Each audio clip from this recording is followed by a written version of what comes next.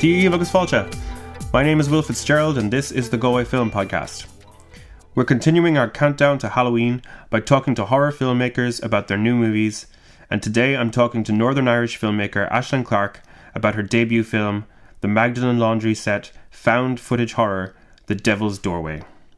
The film premiered at the Seattle International Film Festival, it was a big hit at Galway, and it had a critically acclaimed UK premiere at Fright Fest just last month. Aisling, thanks for talking to us today. So just start off by telling us a bit about yourself. You're a screenwriter, director, lecturer. Who is Aisling Clarke? I'm Aisling Clarke. I'm, as you say, a screenwriter, filmmaker, lecturer. I lecture in script writing at Queen's University up in Belfast, and which is nice because it works in around my other work, like my filmmaking and script writing. Yep. So this is your first feature? This is my Correct? first feature, Yeah. yes. What have you done in the past? You've made some shorts, you've been writing scripts? Well, I went to film school in the year 2000, and which seems like a very long time ago now. And at that time in Belfast, they just started that course, and it was more about film studies rather than tech or practical aspects of filmmaking. But they did have a camera somewhere in the depths of some building that you could sign out if nobody else had it. I don't know if I ever even saw that camera. There wasn't really a practical element in the course, although it was encouraged that you'd make your own films. I had a Super 8 camera, which I think I got from my dad had Super 8 and Super 16s back in the day, and I made my first films back then on Super 8 film, and I edited them myself and kind of did a lot of stop motion stuff and things that I could do myself without involving anyone else that you could kind of work on and tinker over. I did some music videos and visuals for nightclubs and things like that, and then worked in TV for a number of years in production, and then eventually thought, well, I really want to be writing films. It's just something I always wanted to do and I'd never really had a proper crack at. So I went to New York and I did a diploma in screenwriting at the New York Film Academy, came back to Northern Ireland, went to Queen's to do the MA that I currently teach in script writing, and that's when I seriously started writing films, and that's about 8 years ago now. So since then I've made a number of shorts that were funded and that weren't just me on my own with my Super 8 camera. And then eventually this came along, so I've made The Devil's Doorway. I also work as a working screenwriter, so I write for other people as well. I'm not always writing my stuff for just myself to make, and I also am attached to other projects as a director, so combo of all those things. Yeah, cool. So what's like your process like for because like script writing seems to be like, your primary discipline, you're lecturing in it, and then you wrote the script for The Devil's Doorway, right? So what is you like when you like what's a good day's writing for you? Well, I mean, writing is a sort of a kind of a process where there's a lot of very intense focused work, and then there's a lot of, for me, and I think every writer works in their own way, I do an awful lot of walking my dogs. If you're stuck and I've actually spoken to a lot of writers who work like this in all forms of writing, not just script writing. If you hit a bump and you think, I don't know how to solve this problem, just go out and go for a walk, and somehow it magically solves it. That was Stephen King's advice, I think, wasn't it, at some point? That's right, he says that also, yeah. But it really does work, I think, and it somehow clears the head. I think the mechanical action of walking uses a part of your brain that frees up something that allows you to solve problems. It's kind of weird how it works, but and then there'll be many days where you're sitting just and the hours fly by. Those are great days when the hours fly by and you're not just staring at the screen thinking, how do I do this? But when it's just coming really quickly. Yeah. So it's a bit of ups and downs in that respect. Are you like a morning time writer, like a late night person? It's like, is there an hour where the muse comes, or do you have like a regiment of, I'm going to sit down, I'm going to hit this word count? I would love to be one of those people who can be regimented about it. So I know writers who say, well, it's New Year's Day, every single New Year's Day, first thing I do, start off the new year, I sit down and I write at least 500 words. And it sounds lovely, but the reality is on New Year's Day, I always end up doing something else. Or, I'm just not the kind of person who can work in a very set pattern. It just comes when it comes, and that's when I do it. So sometimes I tend to wake very early in the morning, about 5 o'clock in the morning. And sometimes maybe not write anything at all, or even think about it. But sometimes that's the moment when it just comes to you. I can't control when it happens, and I just go with it when it does. Yeah. And I could find it really interesting to say that like you made early stuff on 16mm and like on Super 8, because obviously if, like, when you watch The Devil's Doorway, there's clearly like a bit of an influence there. Was that just, you harkening back to your own, like, what you knew, or was that inspired by other things? Obviously, I really like film because that's how I started out, working with real film. And there's just a quality, a texture to it that I don't think you can replicate easily. For The Devil's Doorway, and it was a feature film, I'd made shorts on 35mm as well.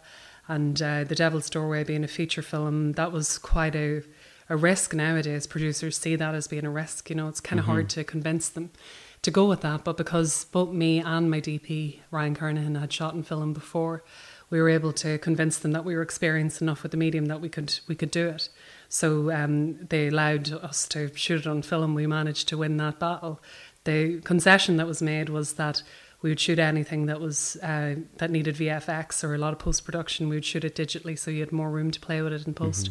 But for me, I think using the film, the 16mm, really paid off in terms of selling the aesthetic of that film as a found document from 1960, because they wouldn't have had digital. They would have shot it on 16 and it made sense. And I think that really helps. And when you're talking about found footage, there's so much of it out there. It really felt that if we were going to do it, we needed to do it right and really sell it rather than go halfway. So luckily they agreed with us and they went with it. That's great. Tell us about like some more of the obstacle. Like tell us about, just getting your first feature out into the world. Like what did it take? Were there any other concessions that you had to be made? Like how did you go about finding your collaborators? Well, I think filmmaking is always about, particularly when it's one thing, right? When I was making my films on Super 8, I could do whatever I wanted. I'd buy my own film, I would shoot my own things, I was in complete and utter control. And that's one thing, but when you're making a funded feature film that has a lot of people involved with it and people have put money into it and all that, you've got a lot more people to answer to. There's always going to be compromises along the way and things that you feel like, well, we could have done it like that, or, and it's the same for everybody that's involved with it. And there were some things like that. And I think that's true for all feature films. In terms of how, I had already worked with Ryan, the DP, I'd already worked with Brian, who edited it, and I knew a lot of the people on the crew and things like that. The producers actually came to me in the first instance, and they had an idea for a very different film that they were looking at a director for. They wanted to make a modern day found footage film set in an abandoned Magdalen laundry, and they wanted to shoot it on, they were talking about GoPros, so it was a very different project. It would have been something maybe more like Grave Encounters, more of a traditional modern found footage film. And I thought, well, I love the idea of making a horror film about Magdalen laundries. I'd been really interested in them for a long time, and I'd done a lot of research on them when I worked in TV for a documentary. It didn't end up happening, but I'd spoken to Magdalen survivors and I was really interested in that. And I think horror is a great mechanism for the way we can understand and unpack real human trauma. I think it works really well for that. And if you think of films like Get Out that deal with real social issues and they use horror as a heightened metaphor, I thought there was a real opportunity to do something interesting in that vein. But I thought, where's the real human drama in it? It's not now. Where the people who really are experiencing the actual horror then are just ghosts or figments from the past. I thought, what if we set it in 1960 and shoot it on 16mm and make it very present and immersive? And they were speaking to other directors at the time, I think, and they could have went with somebody else, but I really felt that it had to be done like this. I didn't think I could do a good job, or I don't know if anyone could have done a good job, but I don't think I could have with the modern day one. Mm-hmm. And it felt like this would be something really fresh in the subgenre. So luckily for me, they really liked the idea and they went with me on that, and that brings us to where we are. That's great. And it really does feel like it's been made by, someone who has a deep appreciation of the genre, who loves horror. Like, have you always loved the genre? Yeah. Well, my dad was a massive horror fan, and my childhood I was the youngest of four, and I saw things that I probably shouldn't have seen, like Nightmare on Elm Street when I was about 7, and The Exorcist when I was only about the same age, maybe 8, and they absolutely terrified me, but I loved them. And that was a real part of our week. On Friday night, we would go to the video shop and we'd pick out a scary film. And my mum was not into them at all. She would stay out of the room. Dad would kind of censor them. If there was something he thought was too extreme, he would stop the tape and then fast forward and then bring you back, you know. And isn't that more scary? Like not finding out what happens? Fill in the blanks, and that's a good point. Maybe that's part of the road that I took. I started filling in the blanks, so I was kind of writing part of Nightmare on Elm Street myself in my head, you know. But I've always loved the genre, and I'm a massive fan of it. So I don't know what it is about it that fascinates me. I think it's, again, the age-old human thing where we use horror to learn about the world and to understand fear. We've done it since caveman days, probably. You know, all the old fairy tales from hundreds of years ago those are horror stories. So I think it's a very natural human medium. Yeah. What are some of your favorites? Like, what are your touchstones in the horror genre? Well, there's so many. I love Rosemary's Baby, which I think is not... It's a brilliant horror film, but it's not just that. It's also a beautifully designed film more than anything else. It's just exquisite to look at. And Roman Polanski's choices and how he edits in particular are really striking. I love that film. I love The Exorcist, of course. I love, let's say, like Don't Look Now. And I love a lot of the other more cheesy or more fun films as well. But in terms of the ones that I really have a big affection for, old classics like Nosferatu, and then more modern days. I thought Get Out was brilliant. I saw Hereditary a couple of weeks ago and I thought it was absolutely magnificent. I don't know if you've seen it, but I just thought it was so good. That's a really, really good film. And I mean, I'm like most horror fans, I have a voracious appetite for what's out there, and I watch everything, good, bad and indifferent. Not absolutely everything, but I watch a lot of horror films, and I'm always just... that's my genre. I watch films in general. Like, I did a film degree, it wasn't horror specific, but and I did an MA as well. But yeah, I don't know what it is that I think horror fans have a deeper appreciation for what we would call bad. I mean, every horror fan I know, you know, testifies that they love bad horror movies, but you know, like it's a guilty pleasure or something. I don't know what that's. Yeah, well, I mean, not every film has to be a brilliant work of art. There's some of them that are just fun and they're entertaining to watch, and they're not the most amazing thing you'll ever see, but they're still enjoyable, you know. So things like Demon Knight, which is a kind of cheesy one from the mid-80s, it's good fun to watch, you know, if you're just sitting in on a Friday night and you want to get some popcorn and be entertained rather than think. And there's some horror films that I really like and really appreciate, but are just... Something like Hereditary, I wouldn't watch just for the fun. There's so many layers to that. It's a really intense experience, and that's completely different to something that's just for you to sit back and enjoy yourself with. Yeah. And what do you think of, I mean, there's this sort of trend right now that's been identified by some at least of, you know, female directed horror films that are sort of, you know, refreshing the genre in a way. When you look at films like Raw or like Girl Walks Home Alone at Night and things like that. Have you been a fan of any of those? Yes, absolutely. I think some of those new films that have come out from female directors have been really, really good. Things like The Babadook, I thought was great. Oh yeah, that was amazing.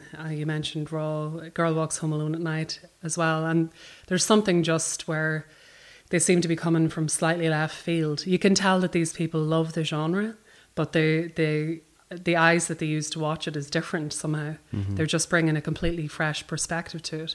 But you get that with male-directed horror films as well. Like Hereditary has that feeling to it also, and so did Get Out, where they feel just very fresh. I think there's been some kind of a revival in horror films. We've had ups and downs for decades, and there's always been good ones coming out.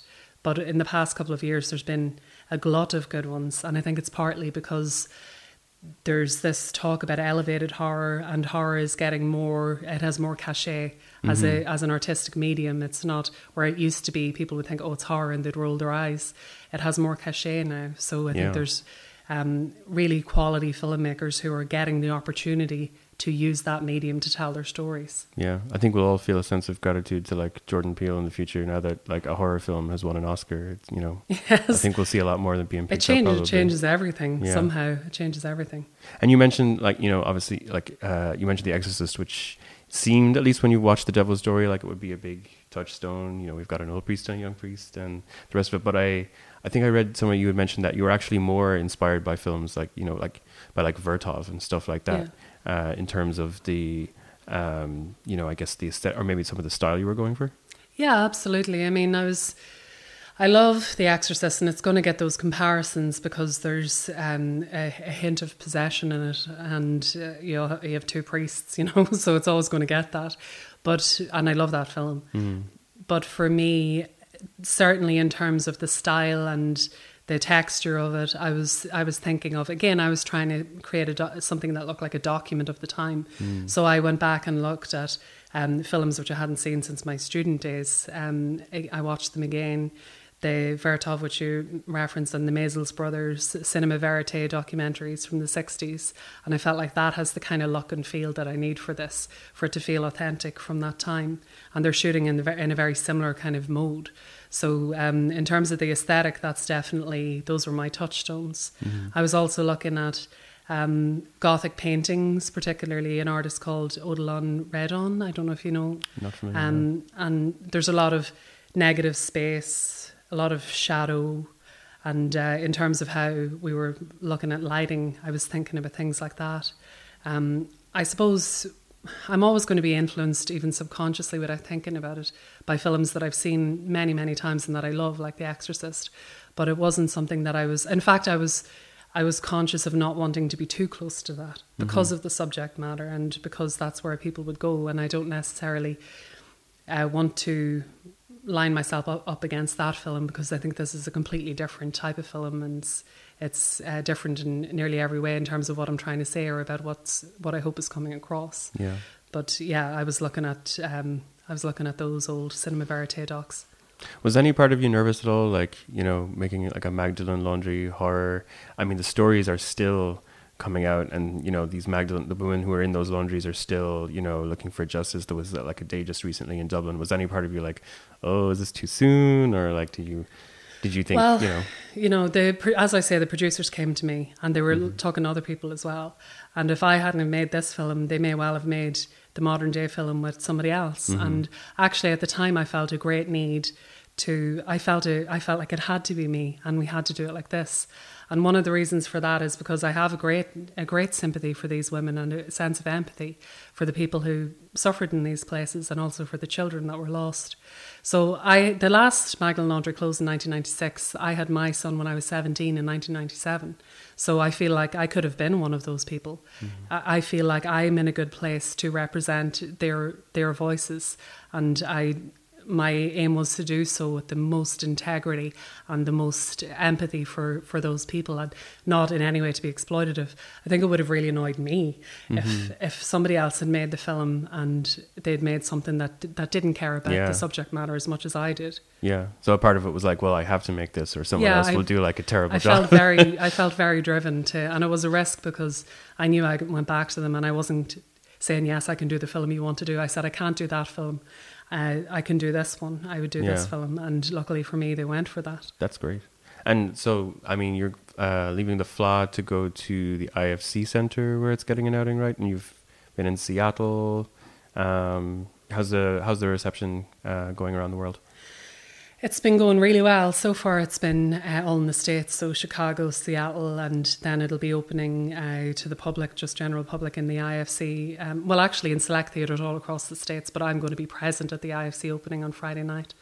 And it's been going really well. I mean, I've been really charmed with how it went. You never know once you're making a film and you get so close to it that you can't see it with fresh eyes anymore. It's very hard to tell how people are going to respond to it.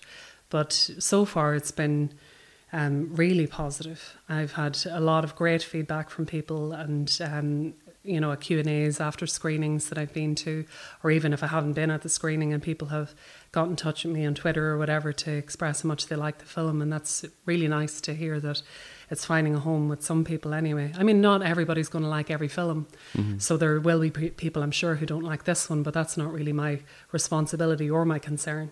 Once I make it, I put it out there, and the people who like it, those are the people I made it for. So it is finding a home.